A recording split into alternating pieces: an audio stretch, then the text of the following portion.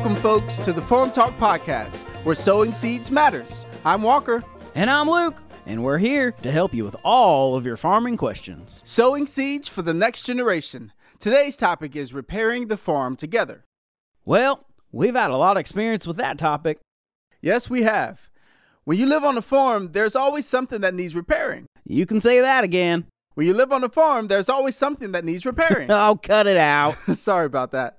Remember when part of the roof of the barn blew off? I do. That was not a fun experience, but we got it done. Yes, we did, but not before that terrible storm came. We had to work in the rain pouring down in the barn. Which reminds me of a joke. What do you call it when it rains chickens and ducks?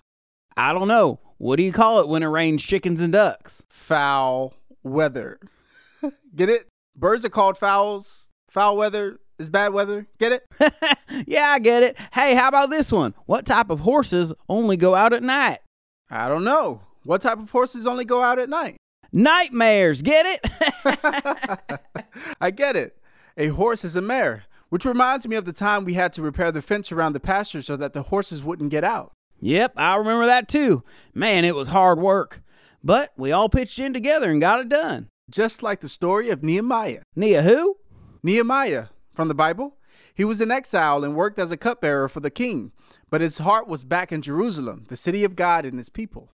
I know how he feels. Last time we went out of town, I was so glad when we got back to the farm. Me too.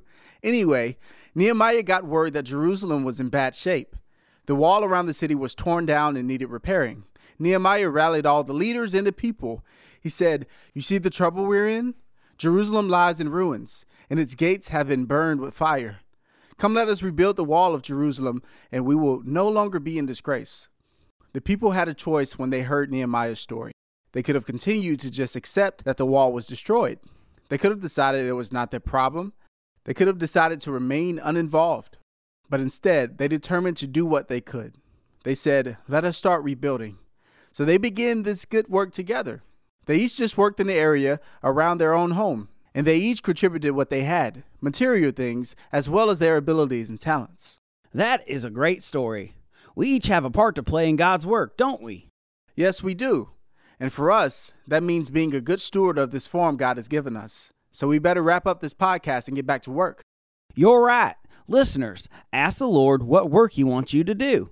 And don't forget to practice your memory verse. I praise you because I am fearfully and wonderfully made. Your works are wonderful. I know that full well. Psalm 139:14. Now remember, sow truth, Know truth, and grow truth.